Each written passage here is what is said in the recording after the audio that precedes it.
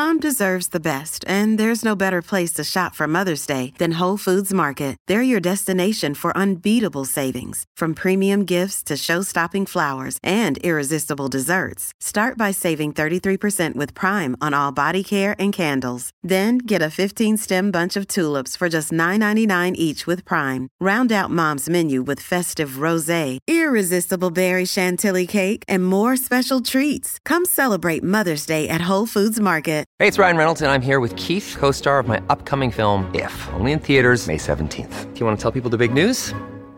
All right, I'll do it. Sign up now and you'll get unlimited for $15 a month and 6 months of Paramount Plus Essential Plan on us. MintMobile.com/switch. Upfront payment of $45 equivalent to $15 per month. Unlimited over 40 gigabytes per month. Face lower speeds. Videos at 480p. Active Mint customers by 531.24 get 6 months of Paramount Plus Essential Plan. Auto renews after 6 months. Offer ends May 31st, 2024. Separate Paramount Plus registration required. Terms and conditions apply if rated PG. Hello, everybody. This is Marshall Poe. I'm the editor of the New Books Network. NBN listeners like to read books and buy them. So we thought we'd tell you that right now, our friends at Princeton University Press are having a remarkable site-wide sale. You can get 50% off books, including ebooks and audiobooks, with the code 50, F-I-F-T-Y, at checkout until May 31. You can save some real money on Princeton University Press books. I encourage you to go there and check it out.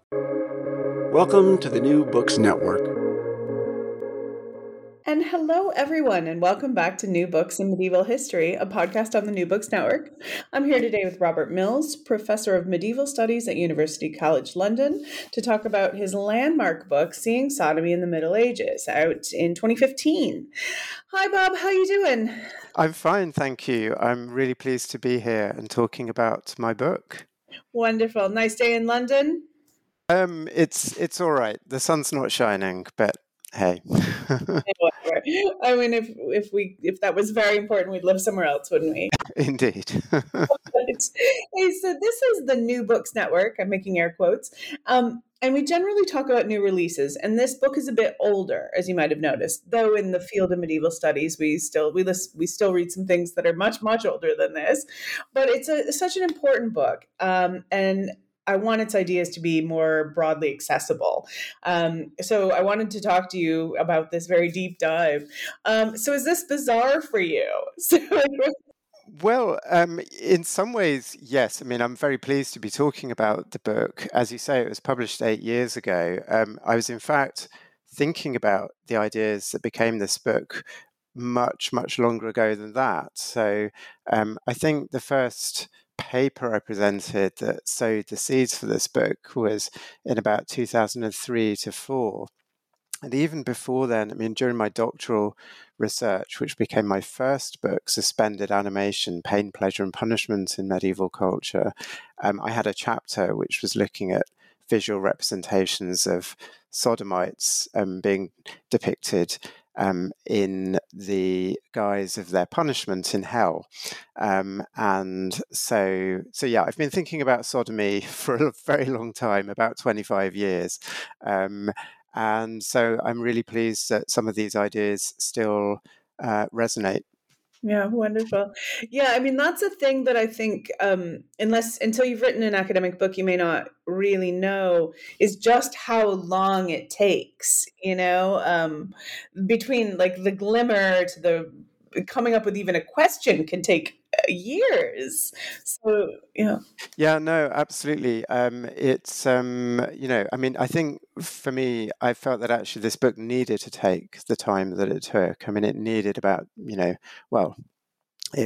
say it was at least 10 years of detailed research, because actually there was so much scholarship to, get a handle on, but also so much material that hadn't been uncovered. And one of the distinctive things about this book compared with there have been other books on medieval sodomy, one of the distinctive things about this book, I guess, was thinking about the visual culture associated with sodomy, the idea that it has a rich multimedia presence in the Middle Ages, beyond the idea that it's this sort of obscure kind of textual category which mainly turns up in theology or the sort of pronouncements of churchmen, that actually it does get mediated through the visual image, through material culture.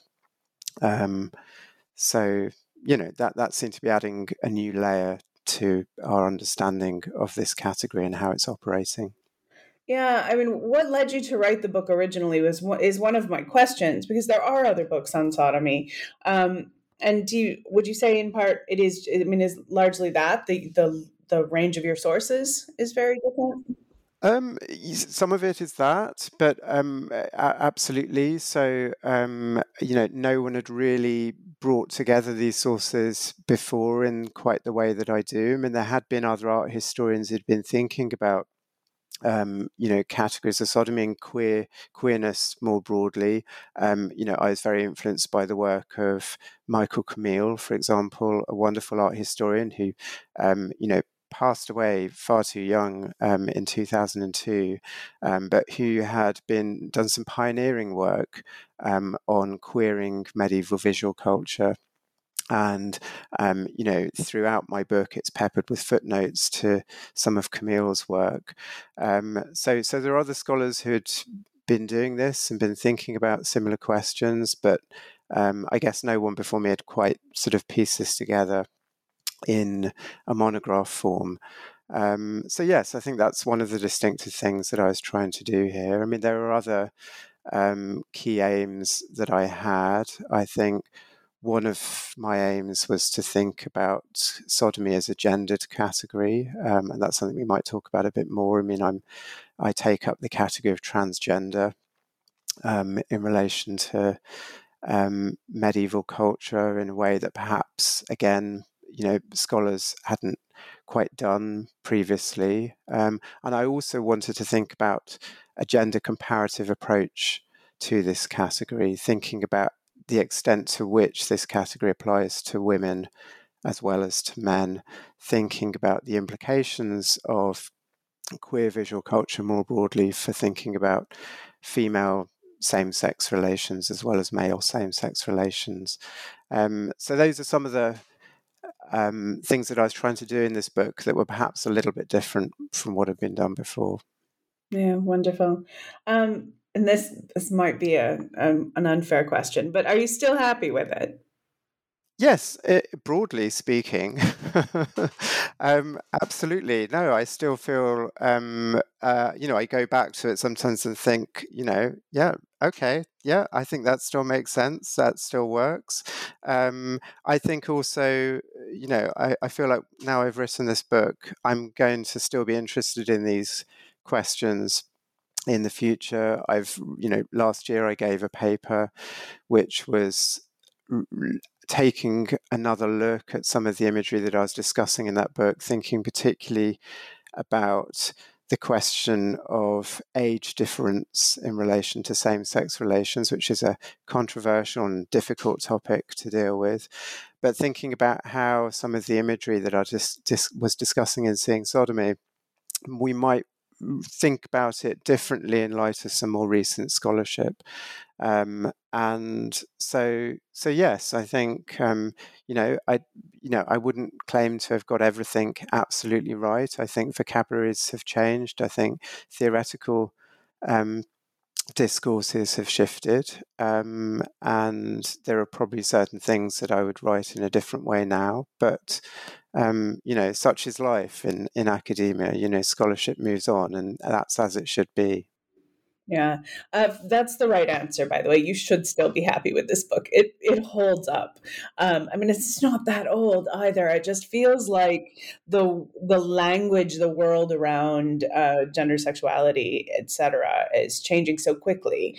Uh, so I mean, I guess that's the curse of being a la mode, of being so fresh in your work.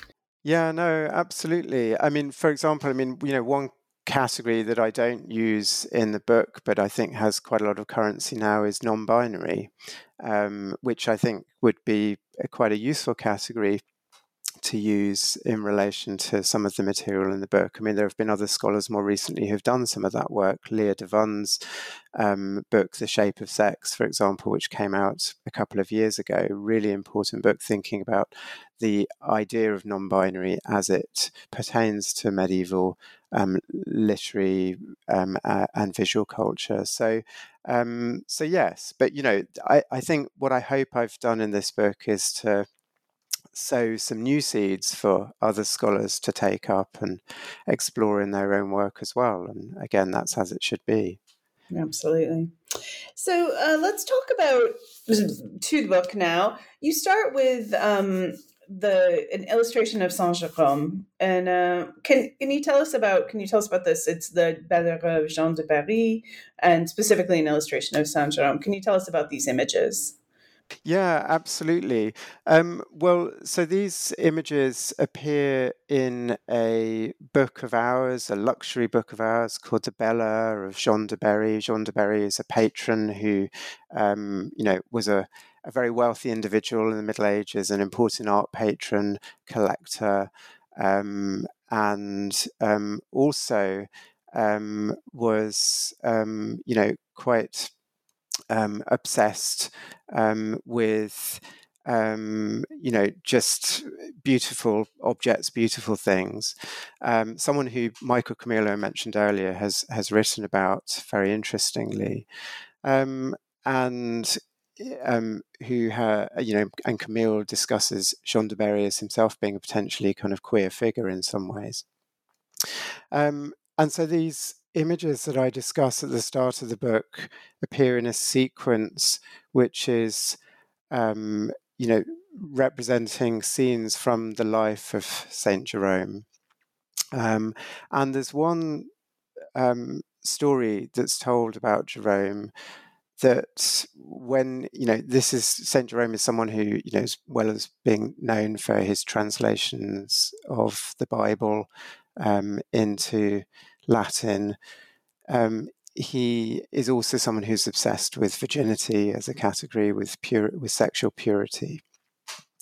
So when he's in a monastery, some of his fellow monks decide to play a practical joke on him. And this is presumably to denigrate him in some way, to sort of suggest that he's not as sort of, pure as he likes to make out, as he's promoting in his theological writings. So one of the monks plants a dress besides Jerome's bed, so that when he gets up in the morning for matins to go to church to say his prayers, he puts on the dress by mistake. Now, from the monk's perspective, playing this joke on him, the idea is that it's to make it look like he's had a woman in his bedroom, and then he's made this mistake of going to church. So in one of the images in the Belle Heure of Jean de Berry, you see Jerome in church wearing a dress, but quite clearly a bearded male. I mean, he sort of looks like he's a bit bleary-eyed. There are a couple of monks in the choir stalls who are gossiping, having a look over, seem to be having a snigger. And so I start with this image because I think for me it helps encapsulate the extent to which gender and sexuality as categories in the Middle Ages were perhaps in some ways overlapping, perhaps even interchangeable. Gender is a characteristic that we often assume is written visibly on the body through outward signs such as clothing. So Jerome's dress, it seems to represent a certain kind of femininity, whereas conversely sexuality is seen as the kind of inner secret that gender openly declares. And so if a man like Jerome going into church, if he's wearing the visual signifiers or performing a style of gender that doesn't conform to his anatomical sex, which might be represented by the beard, then until recently, a modern viewer might assume that what is being registered there in his gender transgressive appearance, the fact that he's essentially doing a kind of, involuntary drag, that might register an underlying disposition towards sex with men, desire for men, that somehow sort of gender transgressive behavior links to homoeroticism in some way. But in the Middle Ages, that's not actually what's going on. The context for that image suggests something very different. So I start with that image as a way of opening up these questions about the relationship between gender and sexuality, about some of the modern assumptions that we might make about an image like this, which, when we look at the underlying context, means something quite different. Yeah. So, like, just to put a fine point on it, the monks want us to know that he is not virginal, messing around with women, had a woman in his bed, and then, but for 1,000 years, right, this idea has been him in a dress is that he must be gay, right? Yeah, I mean that would be one, one kind of modern assumption, I guess. I mean, that wasn't the sort of reading of this image in the Middle Ages. And just to say, this is a very, very unusual image. I mean, it's very rare that you get an image of any kind of, sort of the image of a medieval image of a man in what is perceived as, and I'm using scare quotes here, women's clothing. That would be incredibly rare in medieval visual culture. And so I take this image partly because it's so unusual as a starting point for opening up these broader questions. And both of these, like, the very salient that it's the story that's told, but actually seeing it is a whole nother situation, right? That Absolutely, yeah. So there's something about, I mean, it is an incredibly striking image. I actually saw it for the first time. There was an exhibition when basically the manuscript had been unbound, and all of the leaves had been taken out so that it could be rebound. But they had an exhibition at the Metropolitan Museum of Art in New York where they showed the whole manuscript unbound, so you could see everything. And I went to this exhibition, and that was my first encounter with this image. And I just, it was just an extraordinary moment because I'd never seen anything quite like it before. And, it immediately wanted to know more. So I think there is something about the fact that this scene, it's reasonably common in textual culture in the Middle Ages to have stories about saints being told where they're dressing in different types of gendered clothing and so forth. I mean, particularly common to have stories about saints who are assigned as female at birth, but dress in male clothing to protect themselves from marriage, to protect their sexual purity. So it's quite common in textual culture, in hagiography, to get these kinds of stories, but it's much less common to see them translated into visual images. So yes, there is something very distinctive about this being an image. And it makes a wonderful example of, like, the layers of miscommunication that can happen and how difficult it is to get to this. And which, before we go any further, I mean, I feel like we need to bring up Foucault. I feel like I want to know when we'll be able to talk about the history of sexuality without talking about Foucault, but today's not that day. So perhaps you could explain what I mean here when I'm talking about to our listeners. So yes, I mean, I think Foucault is, certainly was a key figure for me as a historian of sexuality, because I think, I mean, one of the points that Foucault is most famous for, although I think this is perhaps partly a kind of misreading, is that in pre-modernity, in the Middle Ages, people thought in terms of acts, sexual acts, sinful sexual acts such as sodomy, whereas in modernity, we've shifted towards thinking about identity, that, sexuality morphs into these identity categories which define one's whole person rather than just the acts that one is doing at a particular moment in time. So he describes what might be sort of seen as a kind of epistemological shift from in this movement from acts to identities as a way of thinking about, how we desire, have sex, form intimate relations. And the other thing that Foucault famously says in the first volume of his History of Sexuality is that sodomy is that utterly confused category, which is a wonderful phrase which a lot of scholars have seized upon. But I mean, for me, that is actually a really important idea for the book, because, sodomy is, as far as I can see, a not very precise term. I mean, initially it's a theological concept. It only intermittently refers to particular kinds of sexual activity. So it doesn't even describe acts very clearly.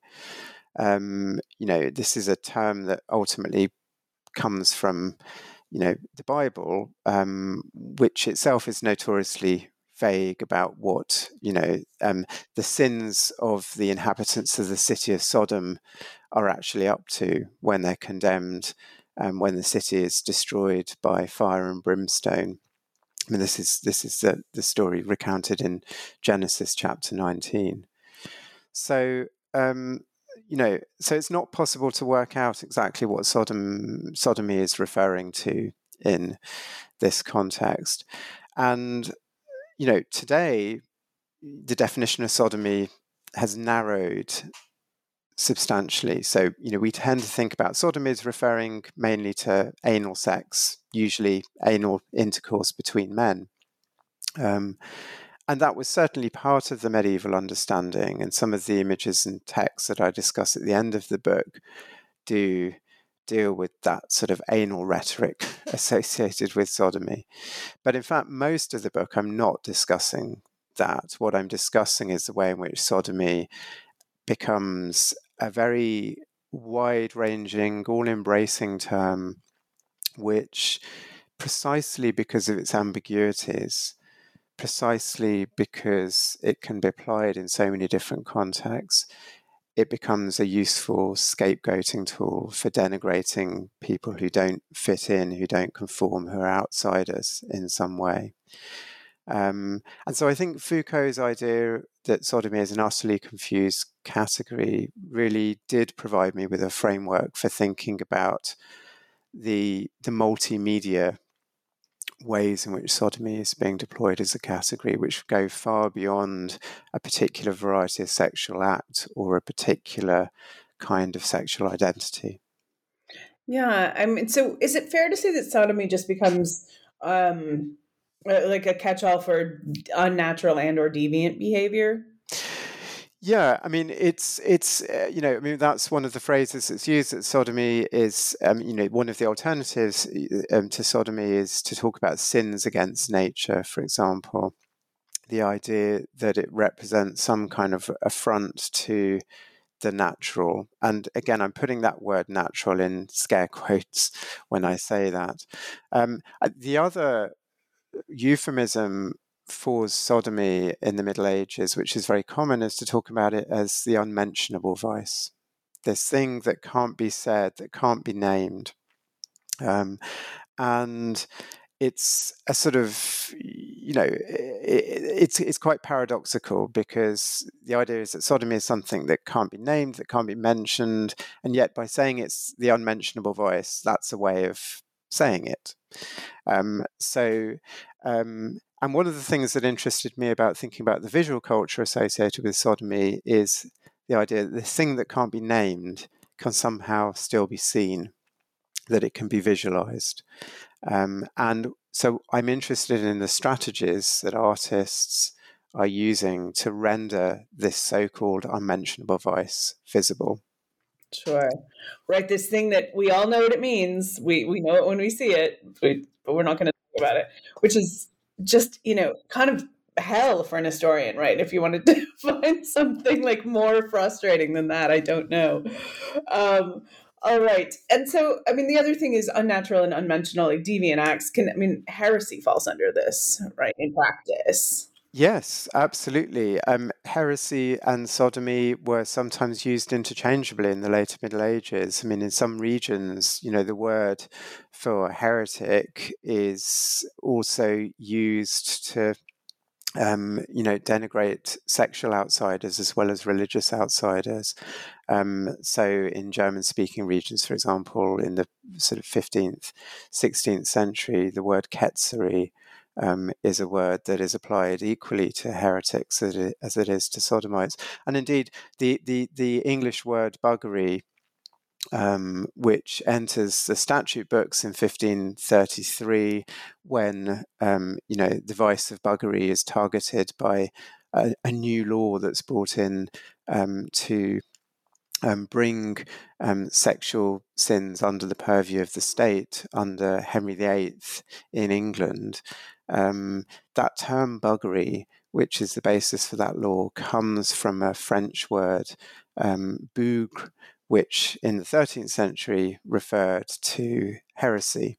So these terms are interchangeable, and that's what I mean about how sodomy becomes a kind of scapegoating mechanism for targeting outsiders, whether religious, sexual, or indeed, the idea that sodomy is something that comes from outside in the sense of being foreign, that it's a kind of foreign import. That's another idea that we see coming up again and again. That sodomy is this thing that happens elsewhere and then infects society coming from the outside, and then causing this sort of trouble within Christian society. Sure. A moral contagion of any sort is Exactly. problematic. All right. So let's move into talking about the gender and the import here. All right. Can you just briefly, how's the gender binary understood in the Middle Ages? Briefly, she says. No, that is a big question. I think yes. I mean, gender binaries were influential, important. There was an investment in gender binaries. I mean, medieval thinkers, again, they don't have our vocabulary necessarily for thinking about, say, the distinction between gender. Well, we might see as a distinction between gender and sex. The idea that there is this cultural thing called gender, and then there's this biological thing called sex. The Latin word sexus in the Middle Ages, it is used in some ways akin to our modern sense of gender, in other ways akin to our modern sense of sex. But yes, medieval churchmen did have a strong sense of what is proper and appropriate for male behavior, and what is proper and appropriate for female behavior. And so one of the things that I point out in the book is that sodomy is a profoundly gendered category, that when churchmen are denigrating sodomy, what in fact they're most worried about is the idea that men might be slipping into the category of womanhood, or women slipping into into masculine behavior, and that is seen as improper in some way. So yes, it's that gendered language is something that I think I was very interested in seeing whether that gendered language in theological writings was actually being translated into images in some ways. I think gender is a crucial category for the book, and it's something that I return to again and again. So while sodomy is a kind of handy coin for conveying the overall subject matter of the book, I think gender and various ideas that we might today think of under the category of transgender is also a really key framework for thinking about this material. So talk to me about that. What is transgender? How so? Yeah, well, I mean, I guess my argument is that if we think with, a category like transgender, which is a very modern category, it's a term that, has a history of just a few decades.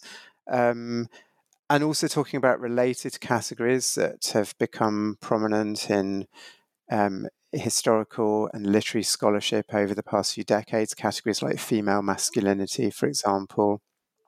Also, categories that have been important to the formation of gender and sexual identities in modernity, categories, for example, important in lesbian communities in the 20th century, such as butch and femme, that these categories can help bring into sharper focus the significance of gender transformation, transition in medieval characterizations of sodomitical behavior.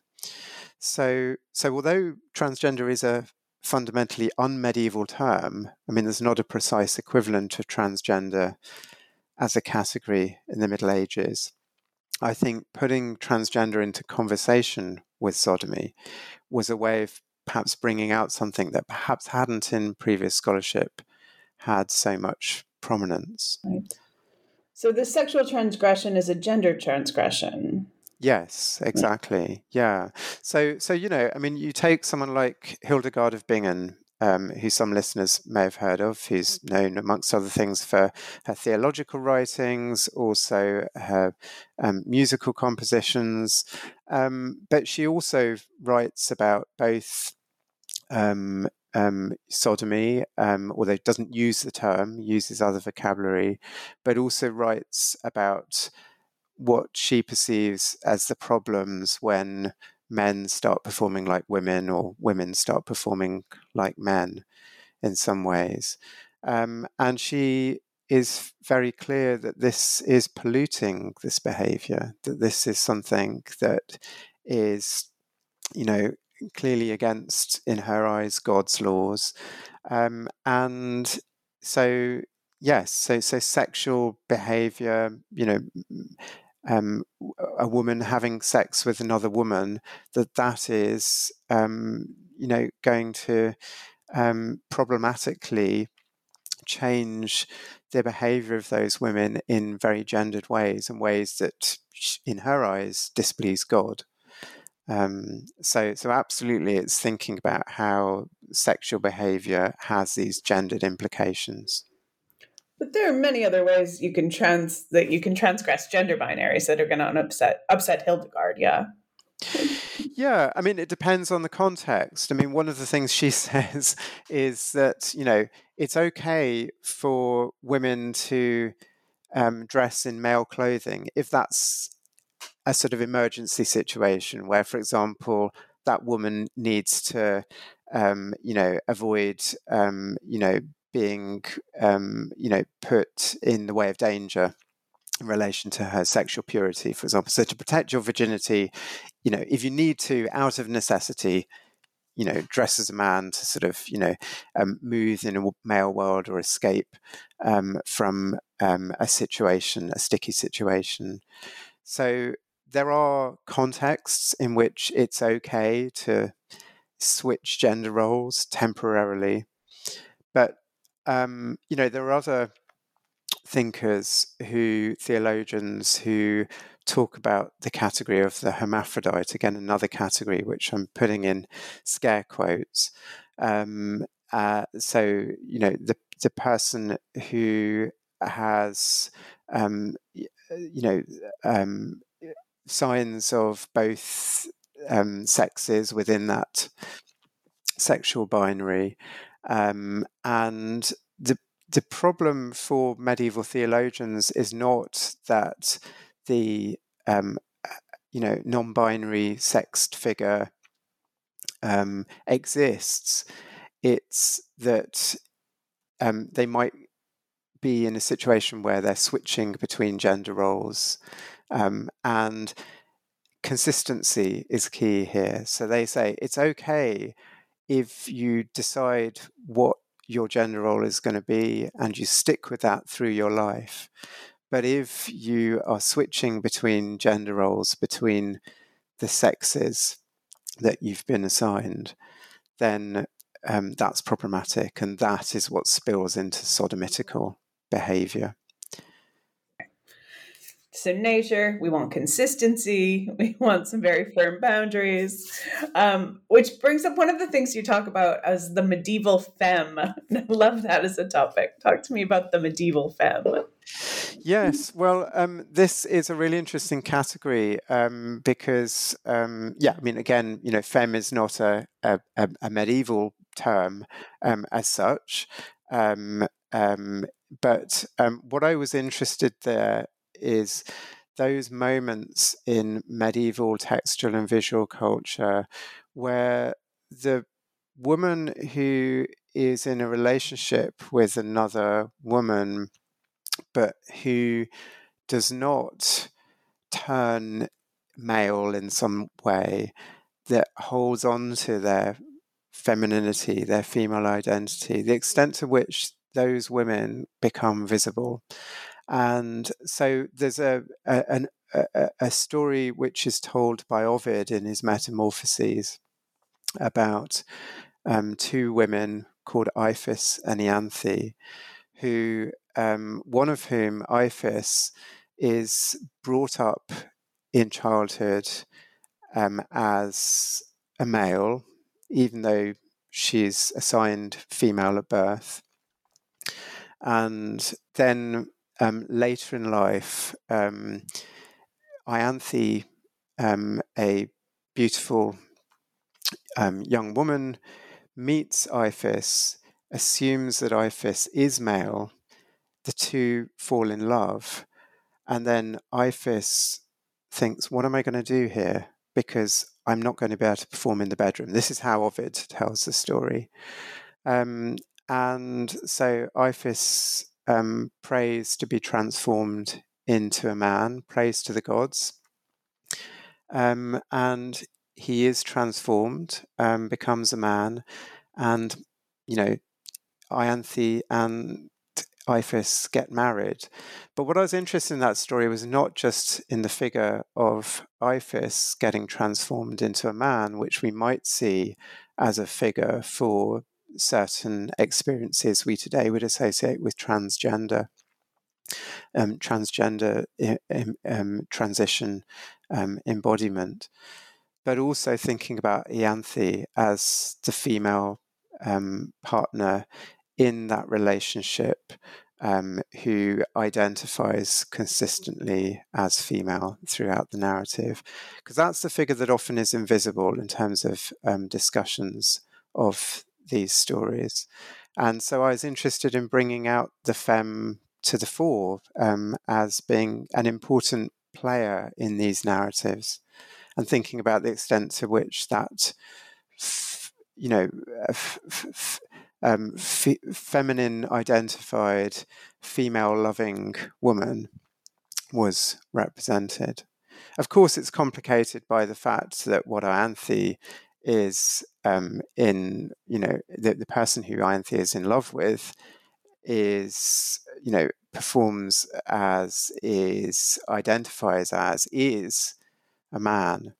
So that complicates that idea. But I'm also interested in the interface and perhaps the blurred lines between transgender as a category and lesbianism as a category in this context as well. And this brings up the question of friendship, of, what we've got here is female amity as well, right? Which is, there's a lot of overlap between the intimate and the erotic that doesn't map quite as we see it in the modern world, right? Yeah, no, absolutely. Yes. No, friendship was another really important category for me in this book, because friendship is one of those categories that, and also related ideas, like the idea that, there are, scholars who have written about ceremonies between close companions that might be akin to modern notions of marriage. So, for example, John Boswell did some important work on thinking about this idea, and subsequently a scholar like Alan Bray, who wrote a book called The Friend, where he's thinking particularly about the early modern discourses of friendship, but also how they overlap with these ritualized expressions of intimacy, such as wed, brotherhood. And in the Middle Ages, there was a place for thinking about same-sex intimacy in the context of friendship, which legitimized it, which saw it as the most sort of noble kind of relationship that one could have. And yet there were moments in medieval culture where same-sex friendships slipped over into the category of sodomy. And so we catch a glimpse of the ways in which these categories of friendship and sodomy in some ways start to blur into one another, even as writers, thinkers, churchmen try to keep them apart and say friendship is legitimate and indeed can be the most noble kind of expression of intimacy that there is. But on the other hand, those same relationships can be tarnished with the brush of sodomy as a way of rendering them ethically unsound on some level. And there's some fairly prominent examples of where friendship is twisted into sodomy while discussing it in order to discredit the people we're talking about. Absolutely. I mean, a famous example would be King Edward II of England, for example, who is, his intimate relationships with male companions, in particular, most famously Piers Gaveston, are discussed in Chronicles. The idea that he has this very intense and passionate relationship and love for these other men. But after his reign, in a sort of backward projection, chroniclers start talking about him in terms of the sodomitical, and indeed the way that he famously and reputedly meets his death by being penetrated through his anus to his mouth by a poker or a spit, is designed to reference his sodomitical, and the sort of sodomitical underpinnings to his relationships, I guess. So he's treated a bit like the sodomites in hell, who I discussed in my doctoral research and in my first book, Suspended Animation, where they're punished by being spit roasted, by being turned by devils on spits, as a way of referencing and making visible their sinful sexual behavior. So I think that's a very well-known example of this slippage between sodomy and friendship in medieval culture. And you see fewer of those with women? Yes, absolutely. So, I think it's not at the same time the case that in the Middle Ages there weren't spaces for representing female intimacy, and that those relations between women didn't themselves slip over into the category of sodomy, but it is less common, I guess. There is a sort of sense that, females say in some scholarship that female same-sex intimacy only really comes into visibility in around the sort of 18th, 19th century, with figures like Anne Lister, for example, famously describes in her letters and diaries, intimate, often sexual relations with other women. But the material that I uncover in my book suggests that actually sometimes this same slippage between friendship and sodomy also applies to women. And one context in which I discuss this, which paradoxically might not seem to be the most obvious place to look for sodomy, is the female anchor hold. The anchorite is a person who, chooses willingly to shut themselves off from the world and from broader society by holding themselves up in a cell usually attached to the side of a church. A famous example would be Julian of Norwich.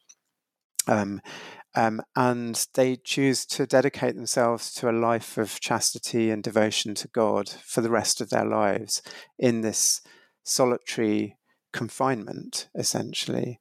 Now, I looked in my book at, in my research for the book, at some of the writings that were produced for women who chose this life as an anchorite.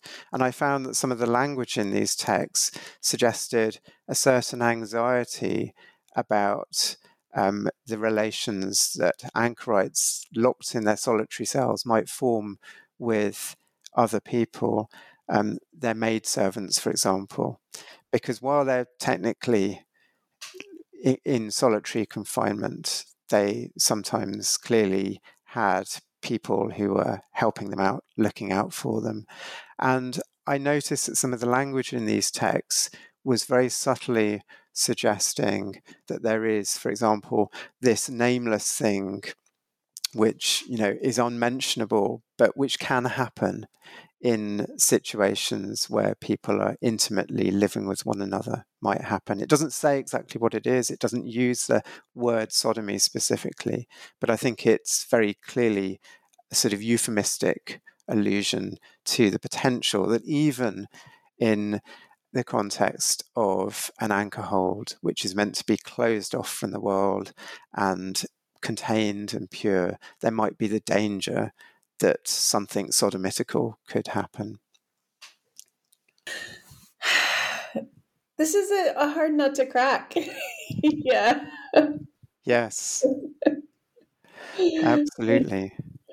Oh wow. Yeah, okay. And I think I've taken up a good bit of your time, and I think we've gotten kind of to a place I wanted us to understand. Your book really picks apart these seemingly just impenetrable situations.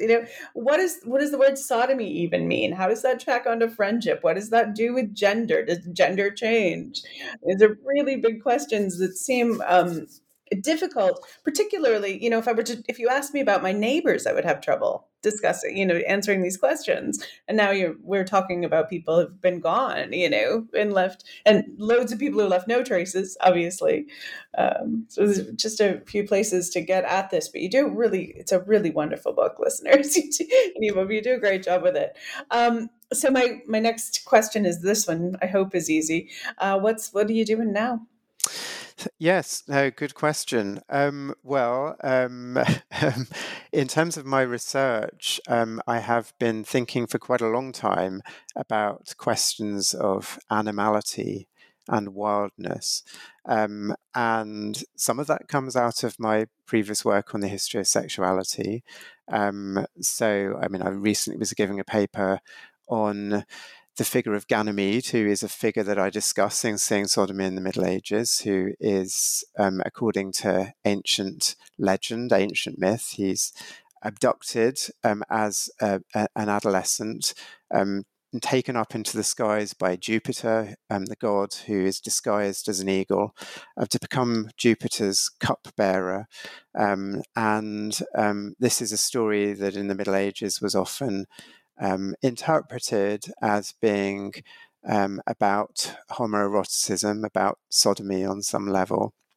But in my recent paper that I gave on this material, I was thinking about Ganymede's dogs, thinking about the part that animals are playing in these stories about which become so important for the history of sexuality, because when Ganymede is abducted, he's out hunting with his dogs, and there are some images, including some medieval images, which actually represent one or more of the dogs. And so I was interested in the extent to which these dogs become a kind of figure of kind of protest against sexual abuse, which seems to be one of the things that the Jupiter Ganymede legend is about. So that's just one example of the ways in which, questions around the animal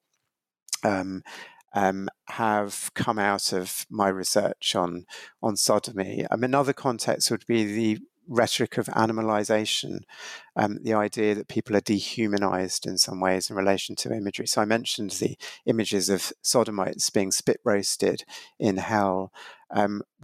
they're also being likened to cooked meat in that way. Indeed, one record, or indeed a few records suggest that this spit roasting of Sodomites makes them akin to pigs being roasted on a spit. And so that sort of rhetoric of animalization, I think, has also, and dehumanization has been quite important in the history of sexuality. But, I'm also thinking about animality and ideas of wildness in other ways as well, thinking about the extent to which the human as a category is being defined in relation to what it is not. And so I've been doing quite a lot of work recently on thinking about these hairy beings known as wild men or woodwoses, as they're known in England. And just thinking about what's going on. Why is there this obsession in certain parts of England, for example, with representing these wild hairy beings on the sides of churches, protecting church fonts and so forth? So that's taken me also into questions of the way in which dehumanization has been used rhetorically as a tool to think with in medieval culture, and thinking about ideas of racialization, for example, in the racialized body as well as the sexualized body in this context. Wow, I'm fascinated. I have so many questions. That sounds fantastic.